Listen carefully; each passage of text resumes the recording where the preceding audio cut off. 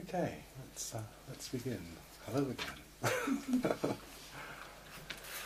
Okay, this evening what I'm going to speak about, and the first part might sound a little bit technical. Hope not. It might do. We're going to move away from a little bit of the early teachings on emptiness into the Mahayana teachings on emptiness. And most of you will have now looked at hopefully at your Heart Sutra. Yes? Yeah. Want to look at the Heart Sutra? Okay, and in many ways you've got a condensation within the Heart Sutra of the Mahayana views on emptiness. It's very, very condensed form. There's many, many different versions of the Heart Sutra. One of the things you start to find around about the 3rd century, end of the 3rd century BCE, coming into the 2nd century BCE, is the arising of texts which become known as Prajnaparamita, which is the perfection of insight. Usually terms of perfection of wisdom, but wisdom, a bit of a funny translation for this term, prajna. So we're getting the arising of these texts. They're clearly from a historical point of view, and I might offend people if they're believers in this, but from a historical point of view they are not the word of the Buddha. They're arising much, much later. They're probably inspired, no doubt, but they're not strictly speaking the word of the Buddha. So Mahayana Sutras start to make an appearance, and there's a number of things that start to happen in Mahayana Sutras, and 3 real terms that you start to get which are there in the early texts, but become, if you like, the major themes of these texts. The first is the importance of the Bodhisattva. The Bodhisattva, the figure who is dedicated to attaining Buddhahood for the sake of all sentient beings. So that's the goal, to attain Buddhahood, to want to become a fully awakened Buddha. So it's not the goal of the Arahant, as it is in the early tradition, but it's this, in some senses, much longer project that's envisaged. If you think Arahatship is difficult, well, just try Bodhisattva path. You know, a little bit of Indian hyperbole, they sort of talk about countless thousands and millions of lifetimes in order to achieve this goal. I think it's just saying it will take a long time, really. So the figure is on the Bodhisattva.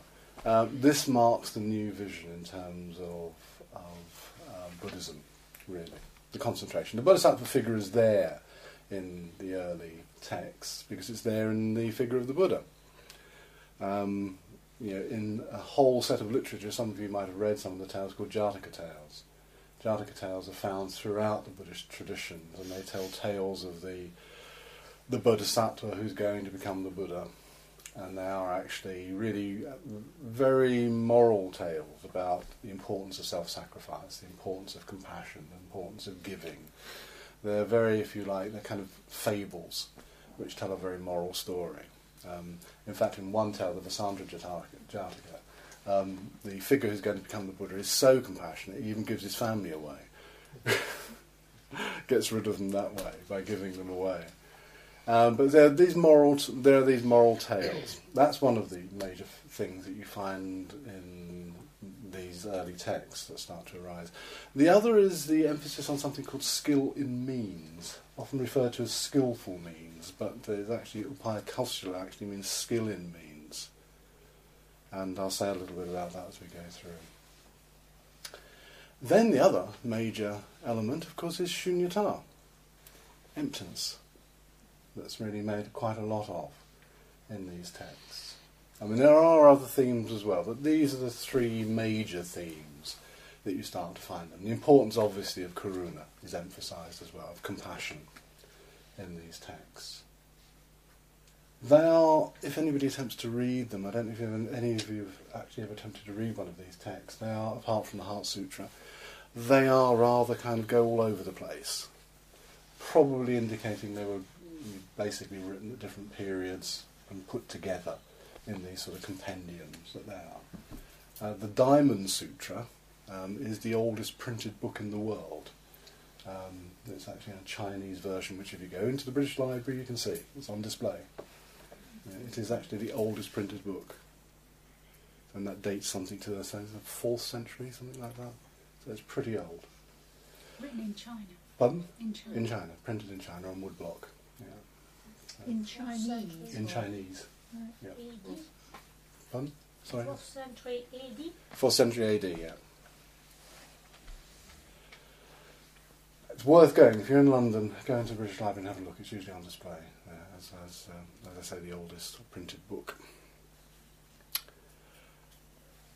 These themes are taken up by the early Mahayanas, and really where I want to go tonight is the importance of something called Madhyamaka.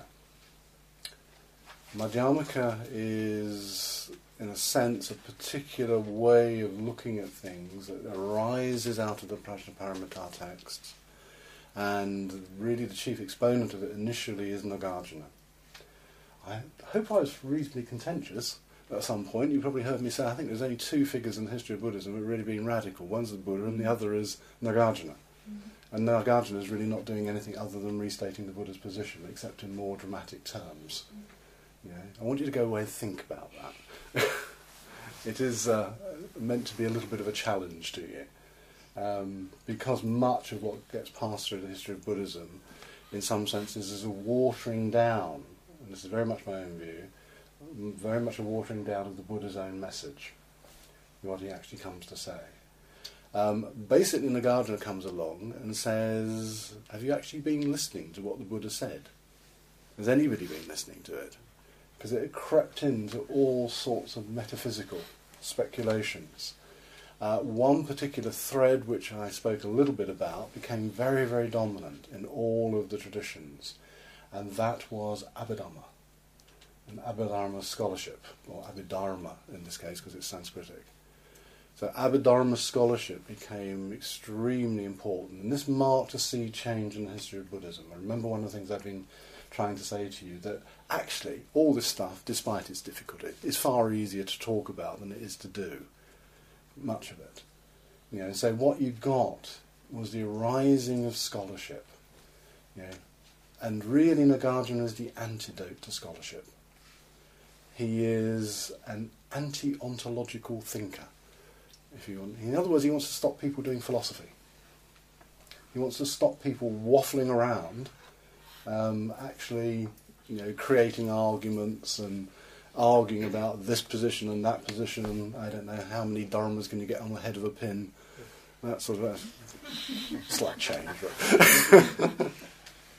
But he's trying to get the Buddhists of his own period to see that there's a lot more practical to the Buddha's teaching, or a lot more of a practical nature to the Buddha's teaching, than this scholarly pursuit that they're all engaged in.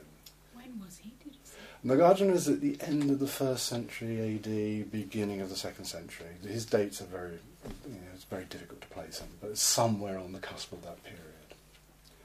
Now there's a big change occurring in there at this period, because you're getting all these texts, these Prajnaparamita texts, including Nagarjuna's works, now being written in Sanskrit. You see the emergence, and it's only around this period, at the same time as Nagarjuna is writing, that you see the emergence of the first Buddha images as well. There are no Buddha images prior to around the end of the 1st century, beginning of the 2nd century. And if you ever look at them, and again, British Museum's a wonderful place to go. If you haven't haunted the British Museum, it's a good place to haunt if you're interested in Buddhist iconography, because they have some wonderful, what's called Gandharan statues. Gandharan, if you ever see these statues, in it basically the Buddha looks like a Greek, primarily because the artisans who actually created these statues were Greek. They were living in the area of Afghanistan, right on the eastern edge of Afghanistan, and they were basically artisans who were left over from Alexander the Great's period, and they colonised that area. And so the first artisans were basically Greek, producing these statues, and so you see the Buddha wearing a toga, basically, looking extremely Hellenistic in general. and then after that period he starts to see the growth of more Indian-looking statues of the Buddha. That's kind of slightly historical. He had already this thing. Yeah. Ushnisha. The bump on his head, yes, he did. Yes. That again comes down to the kind of mythologies around the marks of the great man. I was supposed to have this sort of bump on top of the head called an Ushnish, or Ushnisha. So, Nagarjuna is working at this period, and so there's all this change going on, but there's not a lot of practice going on. And this is, I think, from our point of view, why Nagarjuna is important. Because he actually should be there as a curb to the temptation to want to get into loads of, I don't know, speculation, loads of talking about the practice and not doing it. If you want, I suppose, a very succinct sound bite as to what Nagarjuna is saying, really it goes in the form of shut up. Stop talking. The whole of Nagarjuna's thought is really to bring an end to speculative thinking. His chief opponents were basically anybody. He could take on Buddhists and non-Buddhists alike. He's taking on both sets, be they from Hindu and Jain quarters or Buddhist Abhidharmists. He was taking them all on, and his basic message is anything you can say is a load of nonsense. That what is worth anything can only be experienced. It cannot be conceptualized. So conception, and as you can probably gather from this, is a big aspect of the role of language in our perceptions. What is can only be perceived. It cannot be conceived. And that was effectively the message that Nagarjuna was really trying to bring forward. And the way that he did this, and I'm not going to go into too much detail because it gets into it, but it was a very particular method. It was known as a dialectical method. If you picture him like this, Nagarjuna was a bit like a sort of philosophical virus. He got into other people's systems and destroyed them from within. This was his methodology. And the way he was doing this was taking basically the logic of the arguments that were being used and shown that they would produce consequences that the opposition didn't want. Not by introducing any premises of his own, but simply by showing that all logic itself could be shown to produce the very opposite of what somebody needed to say. So, Nagarjuna demonstrated, and if anybody who's interested in this, I can give you some titles of some text you can have a look at to see how this works. So, if somebody said something was, or is, he would show it wasn't. If somebody showed it wasn't, he would show that it was. Can you give an example? Yes, if somebody said something was eternal, for example, as many of the opposition did, he would show by the very logic of the argument that it wasn't. Just by using the premises that they were introducing themselves, not by introducing any premises or arguments of his own, but just in some ways subverting the logic. Showing that actually logic didn't prove anything. If you don't know that, it's something you should wake up to. Logic doesn't prove anything. All it shows is consistency. It doesn't show any truth. So if you start off with some premises that are aimed at showing that the moon is made of green cheese, then you can do it quite consistently, but it wouldn't have any relation to truth about it. So he's doing that in terms of all the arguments that are being presented to him. Anything he has basically he says at one point, one of his texts, I can't be refuted. I have no position. I can't be refuted. All you lot have positions. In other words, you all say you know something. This is not unlike the Socratic method. Have you ever come across that? Have anybody read Plato, Socrates? No. Yeah.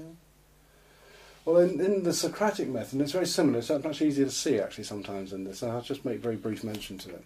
In the Socratic method, it was actually showing, for example, that, again, that the person who claimed to know something about something didn't actually know anything. So Socrates made himself a real pain in Athenian society, as probably many of you know. He went around asking people who were experts in their fields what something was. So he'd go up to a lawyer and said, "You're a lawyer, tell me what justice is." And by the time that Socrates had finished with them, he'd basically shown them that they didn't know anything about justice whatsoever. You know, it didn't make him terribly popular with Athenian society, as you can probably gather. You know, he was a real pain in the bum. He did this to everybody in Athenian society. You know, you're a soldier, tell me what courage is. And he showed them he had no absolutely nothing about courage. However, unlike the Socratic method, which ends up in these completely indecisive elements, basically what Nagarjuna is trying to show is that any talk about trying to say anything about anything is completely useless, because it always ends up in a position. Now, the way he does this, and again I haven't got the board to write on, but the only way I can show you, is basically explain this, is he's showing you, for example, is that there are only basically 4 positions you can take if you want to say anything. Something is, or something isn't. It both is, or neither is, or isn't. So, is, isn't, both is and isn't, and neither is and isn't. And the latter two are not very often used. But just in case you kind of want to wheel them in, he will show they're complete nonsense as well. Now, the whole point about this, and as I say, this is slightly technical, but I want to end up at a particular point. The whole point about this was to lessen holding on to viewpoints. Remember we spoke about views as really being opinions, nothing else. They have no more substance than opinion, whether that be a thoroughly argued philosophical position, which sometimes we can do for ourselves. We can think and think and think and think and think and try and work out what's going on in a particular experience. But actually it doesn't amount to anything in the end. It's just a load of talk. That's all it is. Or it might just be an ordinary commonsensical opinion that's rooted in language and culture. Now the whole of this movement that Nagarjuna instigated later became known as prasangika in Sanskrit. The word prasangika, and this simply means consequentialist. Now the idea was that in using the methodology that he does to show, for example, somebody's holding to a particular position that something is, that it isn't, by their very own logic, or somebody saying something isn't, and showing them that it is, by the very logic that they themselves are wielding, then you have a choice. Because you're presented with consequences of your own argument, not anybody else's argument, but of your argument, that you're presented with a consequence. Now the consequence might be something you don't particularly want. You know, I mean, if somebody who's holding on to something ultimate and unchanging, and you're shown that there's no such kind of thing, then you might not want the consequence. So what do? You might reject that consequence and still hold to your opinion. Or you might change. You might let go of that opinion. You might let go of that particular position. Now all this, as I say, sounds rather technical, doesn't it?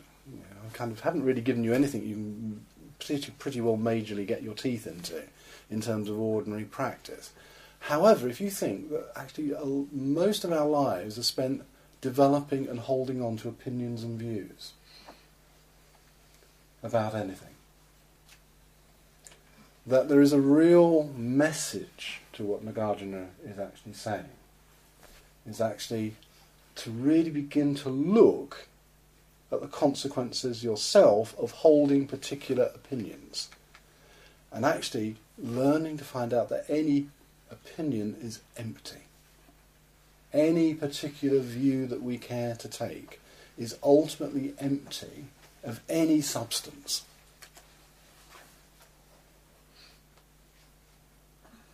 So the whole movement, or the whole impetus behind this, was to lessen grasping after views and opinions. As a general idea, of course, Nagarjuna is reiterating too, and this is why I'm doing this after spending 2 whole talks on dependent origination, is that anything that comes to be is dependently originated. Anything that's dependently originated is therefore empty. Any view or opinion is a dependently originated phenomena. Therefore it's empty of any substance. Yet you continue to grasp after it. There is a technique, there is a methodology, which some of you probably know about, which is something called the via negativa.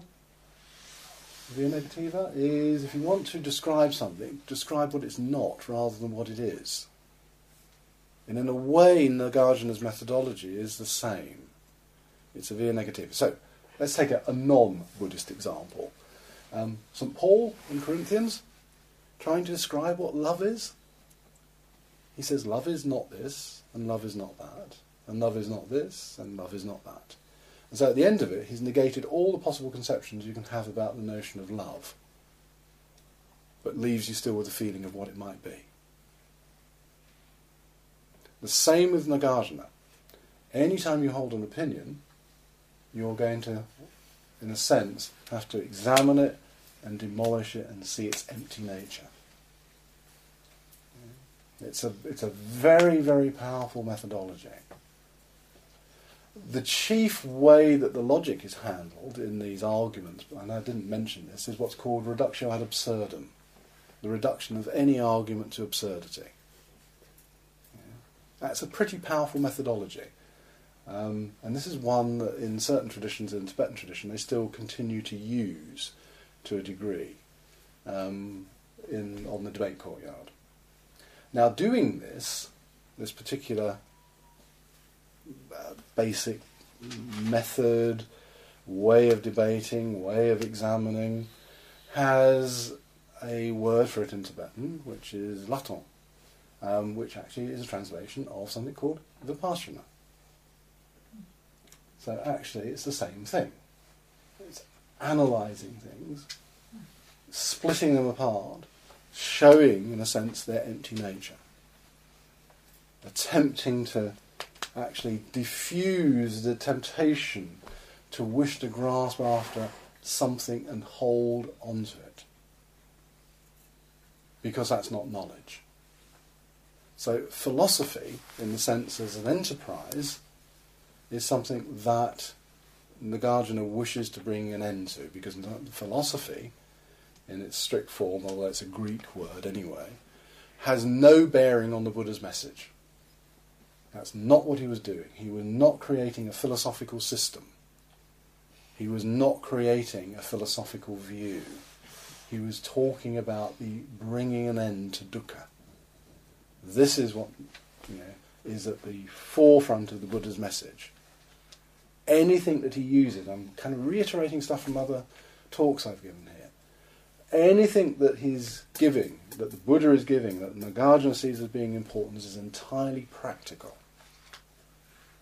And it's not a viewpoint as such, in the sense of being a philosophical, ontological position. We are steeped, whether you like it or not, in positions. That's our basic stance in the world, is we're steeped in that. Even if it's only the small, and I think it's far larger than that, small clinging to self. This is all a viewpoint. If it's clinging to any idea of substantiality, any idea of certainty, remember my opening talk here, radical contingency.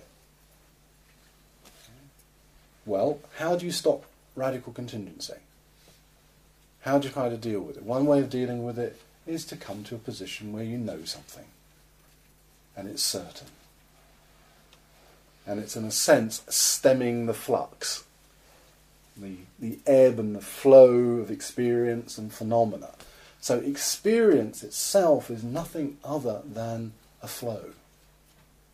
And I'll talk about this a little bit later in relation to, which I think Rob has been calling Chittamatra or Yogacara.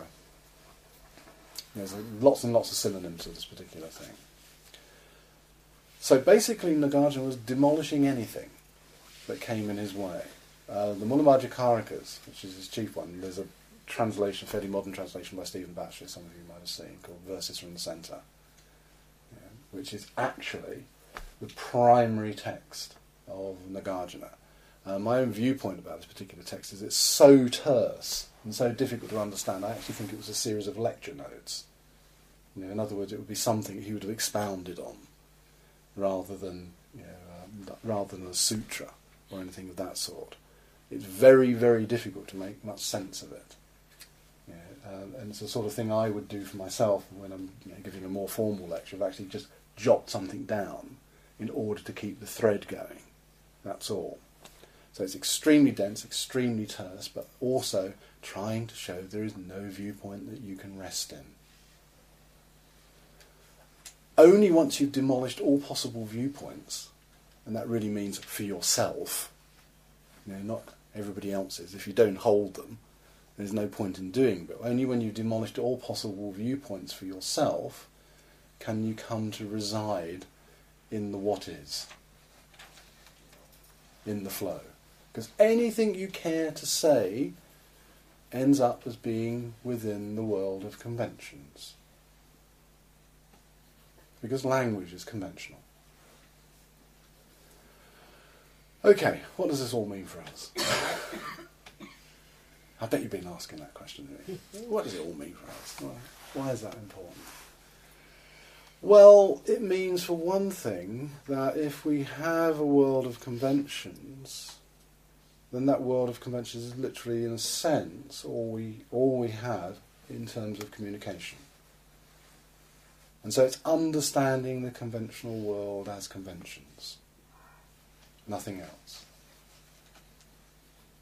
Beginning to understand that everything we care to utter, every comparative, every word that we use is a concept.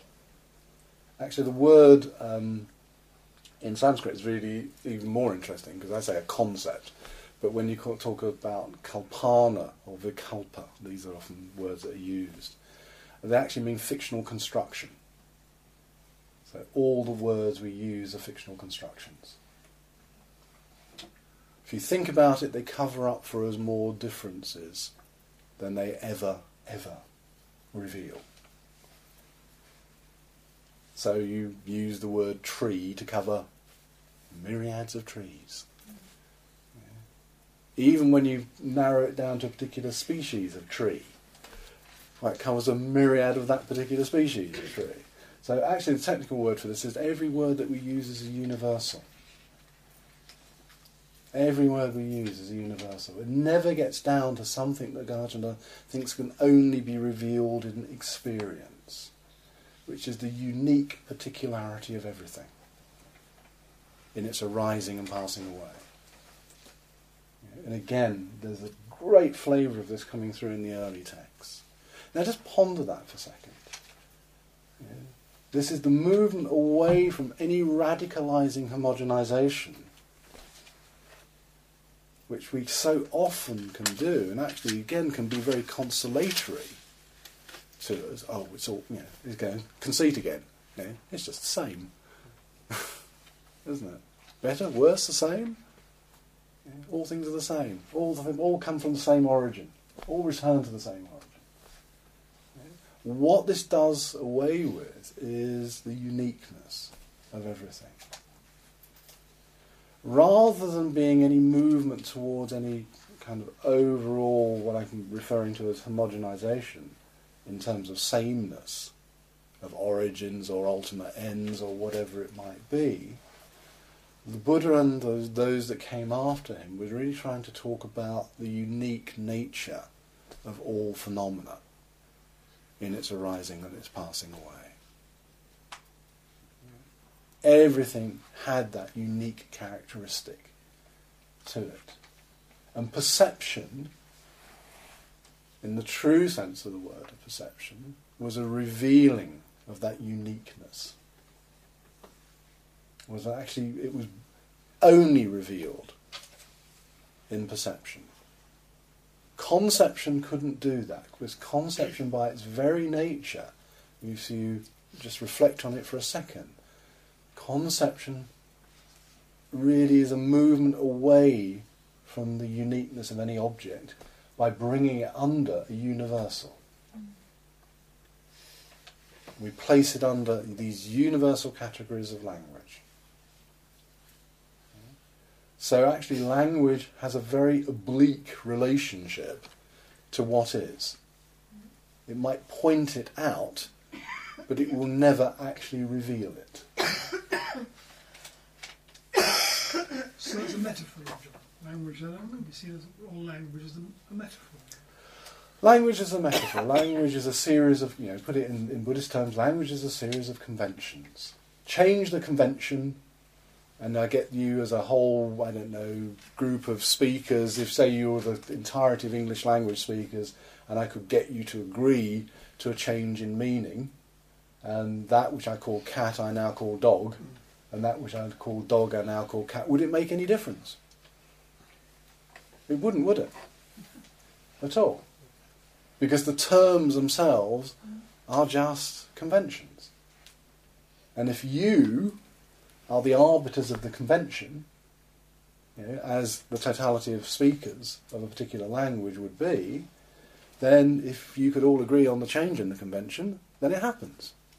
And you can think of many, many words, certainly in English and probably in other languages as well, that have had exactly that happen to them. As Eliot says, words slip, slide and fragment. They don't remain nailed to rigid designations. The big change, as we all know, in the last 20, probably even many years, is the movement of the term gay. That's completely changed its connotations. And this is the dynamic nature of language, and it's just a shift in the convention. That is all. So what do we have? We have a conventional world. And how do you hold that conventional world? That becomes the question for all of us. Are we identifying more with the convention or more with the experience? Are we beginning to identify with or see and hold the conventions as being something static, rigid and substantial?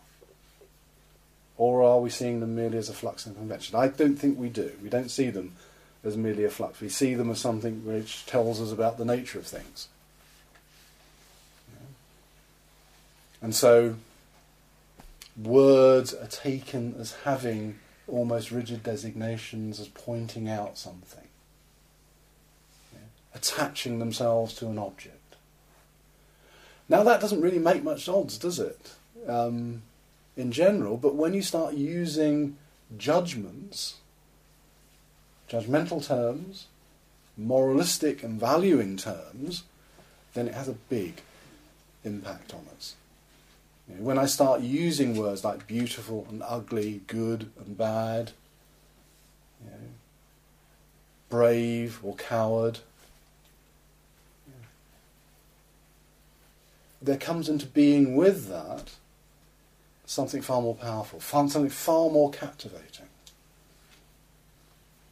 Wittgenstein, the philosopher, once said, a word gives us a picture and the picture holds us captive. It actually begins to hold your attention in a particular way and make you see things. Now, one of the things, I know there's many other language speakers in this room, so when you have another language, even if it's another European language, but particularly if it's outside of the normal European languages, then each language divides the world up in a slightly different way. has slightly different conventions. So which language is correct? Dutch. That's patriotism for you.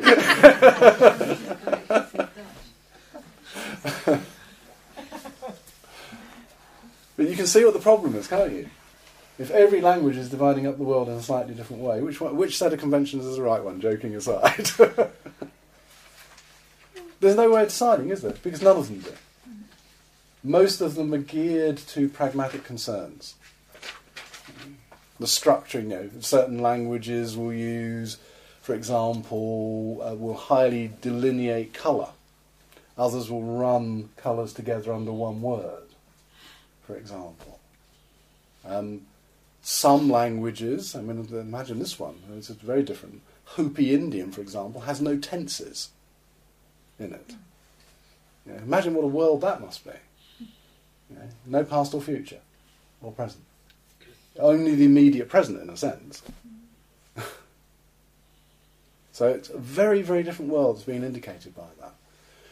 So what really is being said is that within this whole thought is that the language that we use, even to talk about the teachings itself, even what I'm doing, can be tremendously misleading. So what is the only thing you can rely on? Yes, experience, that's right. The authority of your own experience. That's the only thing you have ultimately to rely on. Which is why, of course, the Buddha states right at the beginning of things like the Kalamasa and things like that, basically don't trust what I'm saying.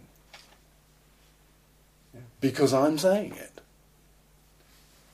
In fact, don't trust anybody who's saying anything without checking it against your own experience. Because otherwise, what do you end up with? Another belief system. That's all. Now, a very interesting point here, of course, is that often there's a word that gets terribly mistranslated in Buddhism. They'll probably hate me for saying this. You keep saying there's a terrible translation here, and there's an awful translation there. But here's one that gets really, really badly translated, which is the term Shraddha, or Sada in Pali, which is usually translated as faith, and really means trust. That's all. Trust based on experience. So why do you continue to perhaps read the text or listen to teachers and that? Is because there's something in your experience which has been verified often. And there's stuff that you would still like to explore that you have to listen to the teachings and have trust in order to engage in the journey. Nothing other than that. So it's not faith. I often think that in some religious traditions, faith really is more about, I don't know, the more ridiculous a proposition is, the more faith you have to have. It's actually not a term that really should be evoked in Buddhism at all. The term that should be really used, I hesitate even using the word confidence because it has the same Latin root as faith, fide, which is there. Trust is about as good as it gets. Is that because it's kind of like a mentality of wanting to direct somebody to something external in kind of iconography and all that kind of thing, and just how systems developed in the West? I think the way it can easily develop in the West, the way is the abnegation of responsibility. And I think you have in India, as you do in the ancient days, as you have in India to this day, a guru culture. A culture which says, the guru is absolutely right and every word they utter is a gem. Until proven otherwise. I joke, but often that's what the case is. It requires this almost absolute faith in the guru, that the guru is right. And I think the Buddha was trying to undermine all of that. Nagarjuna is certainly trying to undermine it. By saying, look, the only thing you can trust is your experience. That is all you have. That's the only validatory mechanism. And even if you think it through, logic won't get you anywhere. Because your premises could be completely skewed. Yes, Noel. And our own experience is not a whole lot to trust if it's all conditioned in it. Well, that's why you're looking into the nature of its conditioning. Isn't it? I mean, that is the task, as you will have gathered from this retreat. It's actually looking at the nature of that experience, how it's conditioned, and what we're placing in it. What we're projecting into it. So in that sense you can trust it, because you can begin to see, for example, all of that stuff I went through last week. Dependent origination. That's showing you how the conditioning process is taking place. And even if you only get a small glimpse of a little bit of the chain there, it has that sort of valorization power because it connects with your experience. Now, it's almost like a loop kind of a thing, If the Buddha bothered to do the teaching, is because listening to the teaching can start influencing how we relate to our own experience and how we sort of check the teaching with the experience, but there is a kind of a loop system. Yeah, I think there very much is. What the teaching is attempting to do is propel you into an investigation. That's what it's attempting to do. Not any old investigation, but a particular investigation is about how you are. Both in terms of how you are at this moment as a conditioned process and how you could be if you could undo that conditioned process. That's the inquiry. And as I say, it's not any old inquiry because it's your life. That's the important part about it. And the Nagarjuna is pushing it even further and saying, don't trust those arguments. Because all arguments are flawed. Philosophers, actually, I don't know if anybody knows Kant? Anybody read Kant?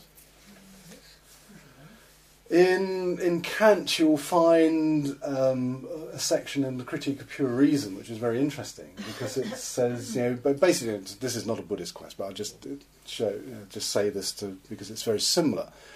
He says there are really only three topics which are really important: God, immortality, and freedom. And what he describes is what he calls paralogisms of reason.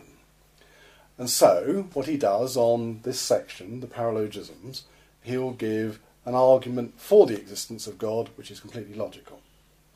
An argument that proves that God doesn't exist, which is also completely logical.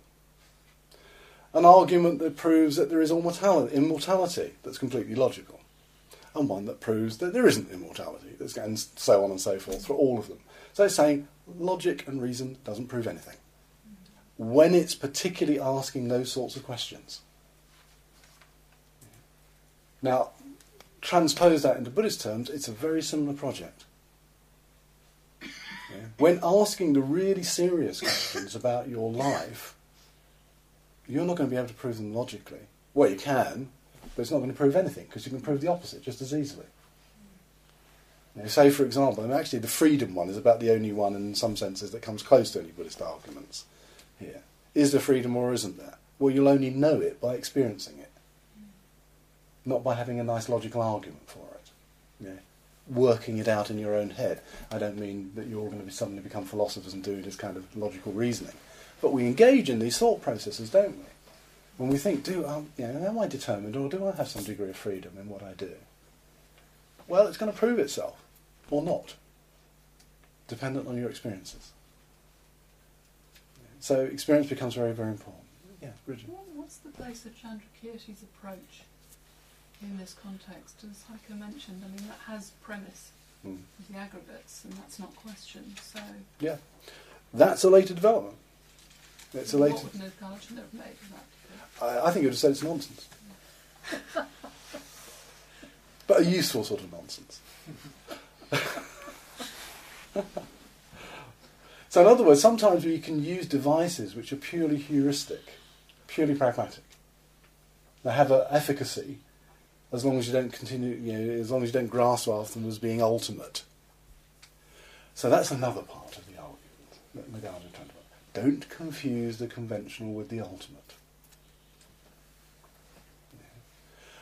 That is another element that arises out of the Prajnaparamita sutras. And it's there in the early text. What's called Paramata Satya and Samvriti Satya. Ultimate truth and conventional truth.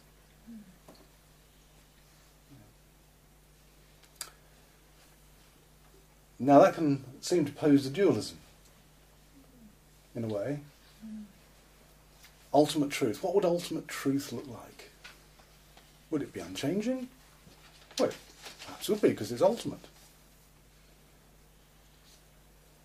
From Nagarjuna's point of view, the ultimate truth is that there is no ultimate truth. So what are you left with? Experience in the conventional world. That's all. So, the search for the ultimate is another mythology that we can engage in. Another way of actually posing that is in terms of absolute truth. That's actually something that people often use. What's the absolute truth about something? I used to send when I was teaching this stuff at the university, I used to send my students into a kind of head spin with this. So what Nagarjuna is teaching is the absolute absence of all absolutes. Shall I say that slowly? The absolute absence of all absolutes. So what is there? Every time I look for an absolute, there's shunya. That is all. Shunya, emptiness. It's empty.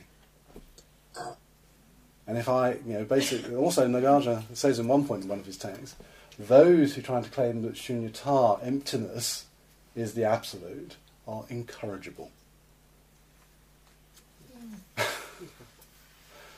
There is actually a book that used to be around. It was called The Central Philosophy of Buddhism. And I always used to say, this book ought to have a health warning on it.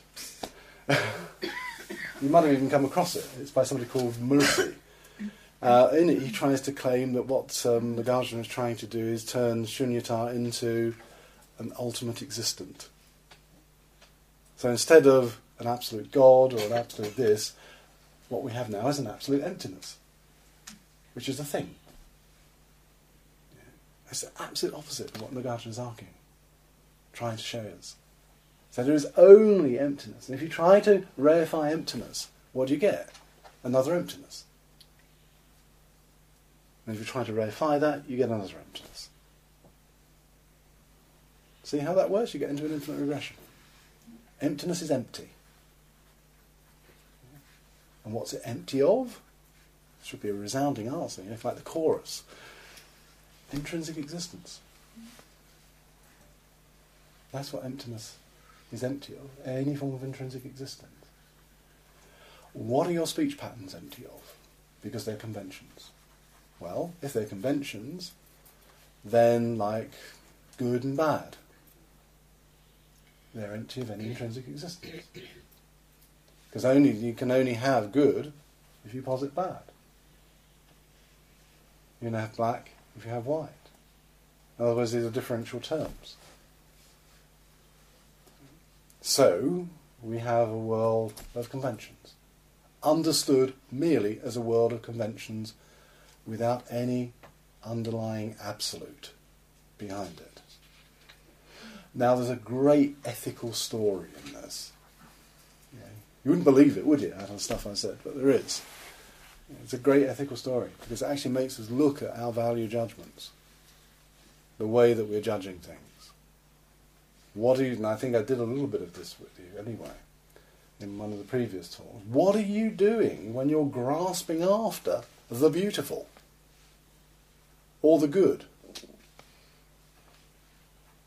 You've got to kind of solidify it, haven't you, almost? You've got to grasp after it. You've got to hold on to it in some way or another. However, what we will have in life is good actions and bad actions, arising and passing away, with no ultimate goodness and no ultimate badness. And I would say again, as I went in the first few talks I gave you, that this is the good news, isn't it? Because nobody's irredeemable. And if there was an essence of goodness which you were nailed to, you wouldn't be able to change. If there was an essence of badness, which is even more of a problem, that you were nailed to, you wouldn't be able to change. So, all of these terms are in a sense empty. They're conventions to describe behaviour. They're not ultimates.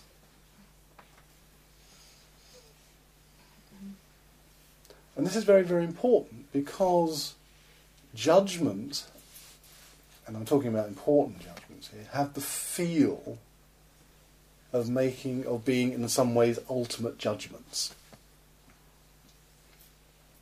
Don't they? Yep. We don't just kind of say, well, I judge by what I'm seeing, that I think this is just rather what I'd call bad behaviour, but I could be wrong, it might be actually something else. Yeah. And I'm prepared to give this person the benefit of the doubt. We don't do that, do we? Not in any serious sense of making judgments. We turn that judgment into really an ultimate judgment about that action or that person. And then we hold on to it. The word verdict kind of gives the feeling of that, do you think? It does, yes, very much so. Very much so, yeah. And even the word guilt seems to attach also to the essence of an individual upon which the verdict is made. Yeah. But there seems to be something unchanging within this person, to which this particular verdict, is a very good word, is attaching. But John, even though it's like, as you say, don't you think that conventionally, we do have to sort of take a stand on certain things? Yes, I think we do. But conventionally. Yeah. You can see, I hope you can see, I'm saying you can see, I hope you can see, what all this does is it takes your grasping after the conventional as an ultimate and shakes it up. And perhaps now you begin to see it and hold it in a looser way as a conventional judgment. And it might be important to judge certain behaviour conventionally as being bad. Or the person conventionally as being bad, but without putting that ultimate judgment on that person and fixing them in a certain way. It's like I can judge, for example, that somebody's done some bad behaviour without saying they're evil. Because evil then fixes them in a certain way. It says you can't possibly change, you're evil. And people get incarcerated for very, very long periods of time because they're evil. In the tabloid press, this kind of rhetoric that is used here. But I think there is the tendency of the mind, and this is the important part about this, isn't it? There is the tendency of the mind to want to make any judgment an ultimate judgment, rather than seeing it as a convention. Actually, and the other thing that really needs to be there, I think I'd use a Christian word in a sense about it, but I'll then transpose it into Buddhist terminology. I think there has to be humility about the judgment. Often there's no humility. In other words, there is no possibility that I could be wrong in saying this about somebody. Making this judgment. Yes, no. Well, actually, I think our culture has done a whole big job in that direction. Because when I see the judging after World War II, Mm-hmm. of the Nazi and all these things. I mean, I'm completely amazed to see how they've been handled Mm-hmm. without saying, he's the evil one. Mm. I mean, I think there has been, and the whole business between Germany and French, Mm. without also, trying to escape everybody's responsibility. Mm-hmm. I mean, I think on that respect, I'm always amazed to see how that's been handled, and still today. Yes and no. I mean, I wouldn't entirely agree. I mean, I think it vacillates. I think there's still a tendency in the Western world to make, well, not just the Western world, I think it's just a tendency in the human mind to make judgments on others, which are not simply seen as being conventional judgments, but this is the ultimate truth about this way the person is. Actually, I mean, in relationship to what you're talking about, I'll just mention, I mean, it's very interesting that Hannah Arendt, have you come across Hannah Arendt? I mean, she wrote this series of articles for the New York Times when Adolf Eichmann was taken to Jerusalem and put on trial, obviously, for war crimes. And it was very interesting because when she actually published it as a book, it had a subtitle. It was called Eichmann in Jerusalem, The Banality of Evil. And rather than talking about the possession of a particular quality, I think she brought out very, very clearly that actually what we label in these things is actually an absence. It was an absence of any fellow feeling that he had for others. An absence rather than the possession of something which you'd call evil. She says she wasn't confronted. Actually, she says this very clearly in one point of the book. She says, I wasn't confronted when I interviewed him with the kind of the monstrousness of evil, but by its banality. In other words, there were absences in this man's psyche. I can fit this into a very Buddhist framework if you want to ask me tomorrow in the question and answers if you're interested, because it actually fits in with Buddhist psychology extremely well, particularly in relation to those terms that I talked to you about last week, hiri and ottappa. Shame, fear of wrongdoing, to use the old translation. What he actually lacked was those.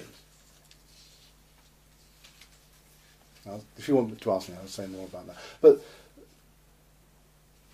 what you begin to see with this view is that what you're judging to be evil, bad, whatever you want to call beautiful, actually is empty, other than in any conventional sense that we use that label. It is just a convention with a changing set of references. Because what is now judged as bad, perhaps many hundreds of years ago, was entirely okay. Many, in fact, historically, many things that were accepted and seen as being absolutely all right are now considered to be, absolutely outside the pale of what we could possibly do. That shows us, in a sense, the changing nature of the moral, ethical judgments that we make and how empty those moral, ethical judgments are. Now, really, what is this trying to tell us? It's really trying to shake up our relationship to the language and the forms and the viewpoints that we take. Because, to kind of put none too fine a point on it, we take all those viewpoints far too seriously. Because we utter them, just like the thoughts that go through our head, they must be ours, then the judgments that we make on the world, they must be the case. But don't you think, John, that if you don't have an opinion or a view on something in the conventional world, Oh, yeah. you're regarded as kind of lacking? Yes, that's right, yes. You've got to have a viewpoint, you've got to have an opinion, even if you know nothing about it. That's right, it's absolutely right. Yes, in fact, people are judged very suspiciously, aren't they, if they don't have strong opinions about things. Yeah. That's absolutely right. So we're, again, part of the conditioning process is we've got to have opinions. Yeah, well, that might be the case, and I think it's going to be very hard for us not to have opinions or views. But how strongly do you hold them? And is there any room for the idea of progress? In relation to what? In relation to perhaps the moral values of, 15,000 BC may not be the same one as today, and is there progress? Well, of course there is, in some senses, but it doesn't mean that we've got the ultimate truths. Even now, I mean, the fact that we are certainly very different societies, obviously, because culturally as well we're very different than, say, the Buddha's period, it's quite okay for a king in the Buddha's time to go off and murder, the son of the king go off and murder his father, to take the throne. That was seen as that was a kind of upward move. Promotion, that's right. Yes.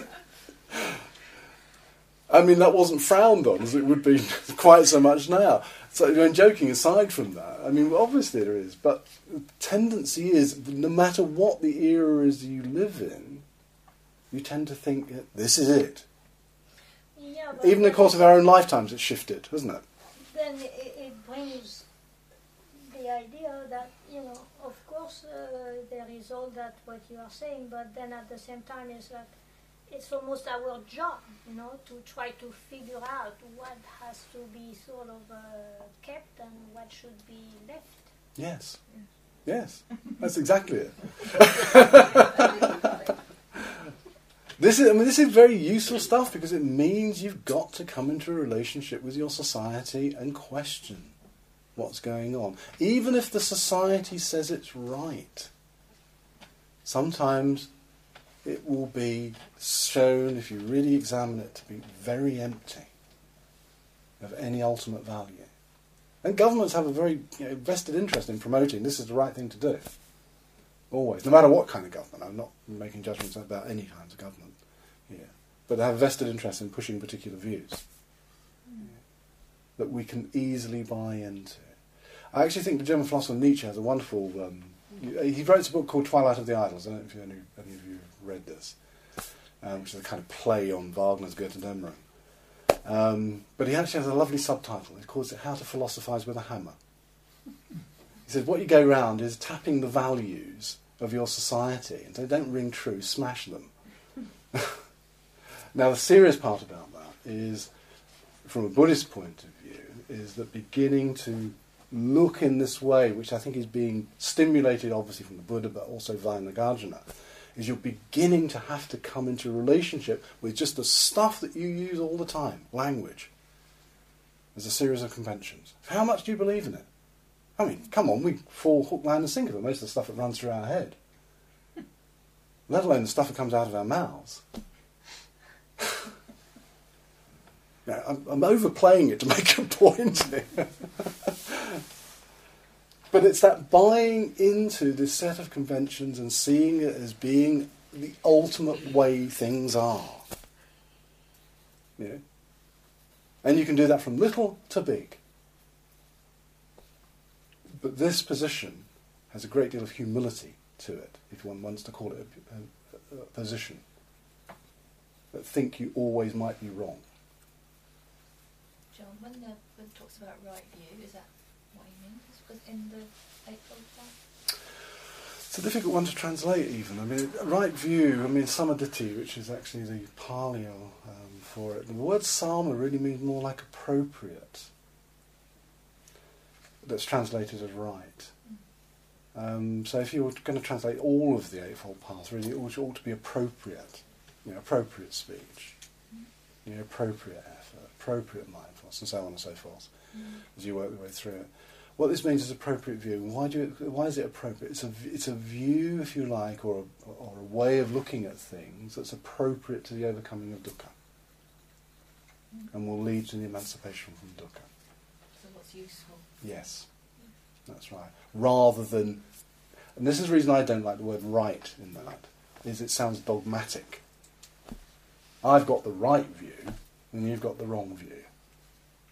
Now, what it's saying, I've got the appropriate view to this task. What about skillful? Is that a good translation? Skillful wouldn't be a good translation because it doesn't really literally mean, but it could be a skillful way of dealing with things. I mean, you could add that as a secondary connotation in what you mean by appropriate. Yeah. But it's not actually directly there within the word sama. Yeah. So it means actually that if you using your terms, Gavin, I mean, that everything within the Eightfold Path is a skillful way of moving towards the overcoming of dukkha, the overcoming of the problem, in many senses. But it's not a viewpoint, and I'm glad you asked that question, because it's not a viewpoint in the sense of a dogmatic viewpoint, which actually just holds and won't change. So it's like a tool you could pick up and... Yeah, and used for this particular investigation. Yeah. Yeah, because actually, what is, I mean, the traditional way of looking at what is appropriate view, or right view, if I'm going to continue to use the old translation, which most people are familiar with, what is it? It's the Four Noble Truths, or Four Ennobling Truths. That's what it is. Yeah. And that's the way of looking at things, to actually begin to understand dukkha, to begin to understand that there is a cause to it. That's puts you on an investigation again, doesn't it? So, let me try and draw this to a close, and we can pick it. I'm going to pick it up in a much more practical sense when we go in the next talk. Please, tomorrow we've got a question and answer session, so please ask questions about this. What we're trying to do is loosen up our whole relationship with our tendency to opinionatedness. Be that, and you see this, suddenly when people take on the mantle of meditators or becoming Buddhist or whatever, they've just got another world view. That's all. And don't actually engage in the investigation. Now, I'm not suggesting that's at all about this group, but that can be the tendency when you take on, say, another cultural tradition, which of course Buddhism is, that, and I see this very unquestioningly, people take on everything from that culture that goes with it. Now, most of these cultural forms of Buddhism themselves that have come into the West are so heavily enculturated that actually a lot of the stuff you're getting is simply the culture, not the Buddhism. So there's actually a lot of, I don't know, called ersatz Thais walking around, and ersatz Tibetans. Because they take on the whole cultural manifestations as well as the Buddhist part, which is the really important part. Now that's, in a sense, what I'm trying to get you to see is the fact people can become believers very, very quickly. And you do that by taking on the whole package. Now, what this is cautionary. Extremely cautionary. It has to go hand in hand. I haven't mentioned this, but I will talk about this next time when we do a bit more of this and talk about Yogacara. The big other aspect that has to soften the whole of this approach as well is the development of compassion. The softening process. Understanding and the ethics of shunyata has to be rooted in the soil of compassion. Because otherwise you can just go around doing a demolition job on everything and everybody. As you can see, I mean, even from my brief description, I hope you can see that actually what Nagarjuna gives you is a very, very powerful tool for demolishing other people in terms of their arguments and that. But compassion, and its rootedness in compassion, is the softening process that even if you are engaging, as he does, in that kind of dialectic, that you're doing it out of compassion. Not out of a one-upmanship, and because it is a powerful methodology. And also, if we're doing it to ourselves, in terms, and this is where the process really is, if we're doing it for ourselves in this, then this examination of our views, our opinions, our relationship with the conventions of culture and language, and everything that speaks us. Because we don't actually speak a lot of the time, the culture and language is speaking through us. It does its own thing. when you begin to see that, it doesn't mean you have to beat yourself up. In fact, it should mean that we have a great deal of compassion. Because it's actually very understandable why we get in the forms that we do, why we get into the log jams that we do. There is so much bearing on you, on each individual. Okay, I'll leave it there. Just open up 4 or 5 minutes just to see if there's any reflections or comments. We'll have a proper session tomorrow. I think that just the Sutokit said that the right view is to have no you at all. Is that correct? Yes, it is ultimately, yeah. That's right. That's Nagarjuna's position. I have no view, therefore I can't be refuted. If you state a view, and you state, by its very nature, it has to be stated in language, which has logic to it, then by that very logic it can be undone. So I don't have any view, just experience. Easier said than done. But that's right, absolutely right. Do you think habits are really manifested opinions? Yes, I do. Yeah. And some of them be enculturated as well. Yeah. Sometimes we have opinions that we don't even know we have, except when they're manifested in behaviour. You know, in things like cognitive behavioural therapy, they would talk about these as being core beliefs. Those are the core beliefs, that, as you well know, that we hold, that actually govern our behaviour, what we do. And some of those might be our own, but some of them might be culturally developed as well.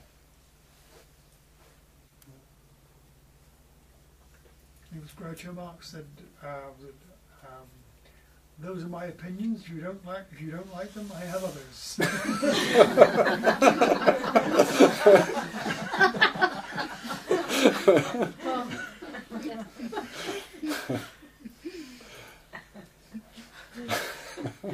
I think we're almost able to finish there, really. Why not let Groucho have the last word?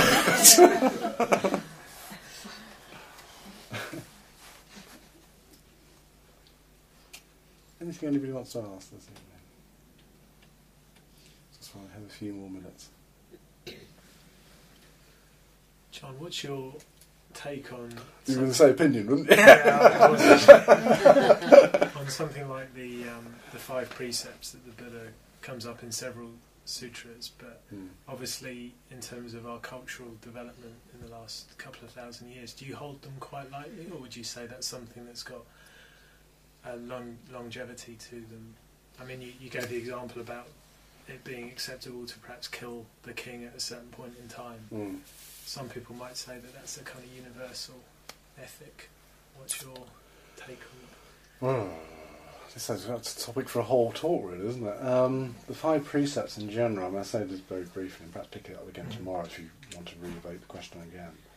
The 5 precepts I see as ways of inquiring into our ethical behaviour. They are not absolutes. You know, as the actual framing of them in the Pali, even in the Sanskrit versions, says, they are rules of training.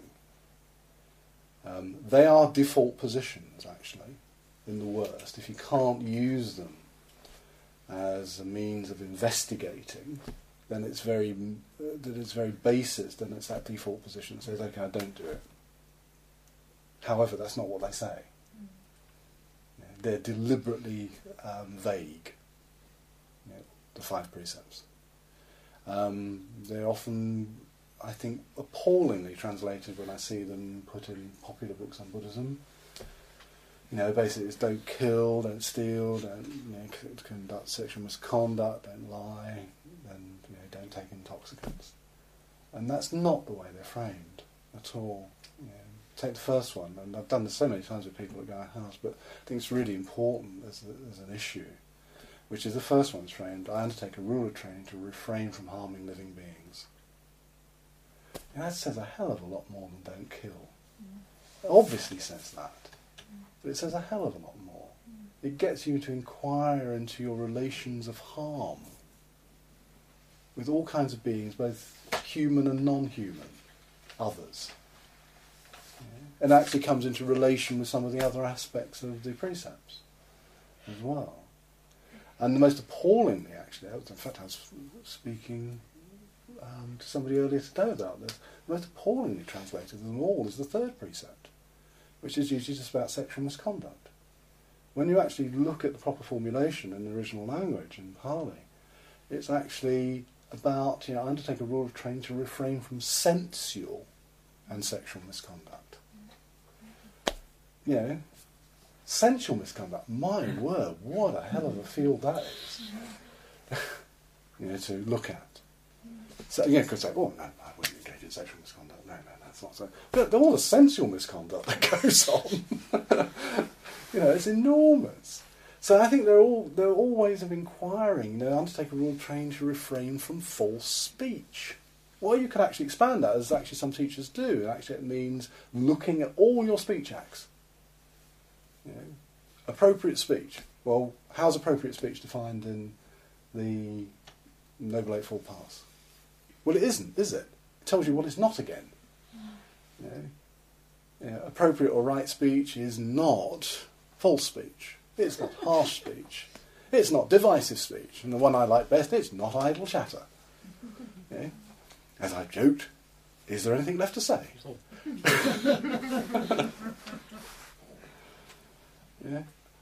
So again, it's making you inquire, isn't it, into the quality of your speech acts. It actually makes you inquire into the quality even of the silence which makes up your speech acts. Because they say, silence can speak 1,000 words. Is it an appropriate silence? Or not? We have all these different terms, don't we, for silences. A pregnant silence, a comfortable silence, a tense silence. That's all part of speech as well. There's a wonderfully funny, and I think some of you have heard me say this before, there's a wonderful short story by Heinrich Böll, who was Nobel Prize winner quite a number of years ago, and he wrote a short story about somebody who was a sound engineer in the studio recording interviews, and what he did one day was he took out all the speech and spliced all the silences together. Because all the different silences said something different. Particularly amongst the politicians, it was. How could you tell what the silence is when there's no words around it? But it's an interesting premise, isn't it? It would just be silent. Well... But, that's kind of my brief response to it. They're all tools for inquiry. But they can be taken, and I think in terms of, say, a lot of ordinary life, they can be taken almost as a rule, but that's not their main function. That's not their main function. Their main function is to get you to inquire into your ethical, moral acts in day-to-day existence. In many ways, even the Vinaya, the monastic discipline, is no different from that. It's really about rules about how people live together in a respectful way. They're a bit more than that, but that's primarily what they are. But I'll say more if you want me to tomorrow.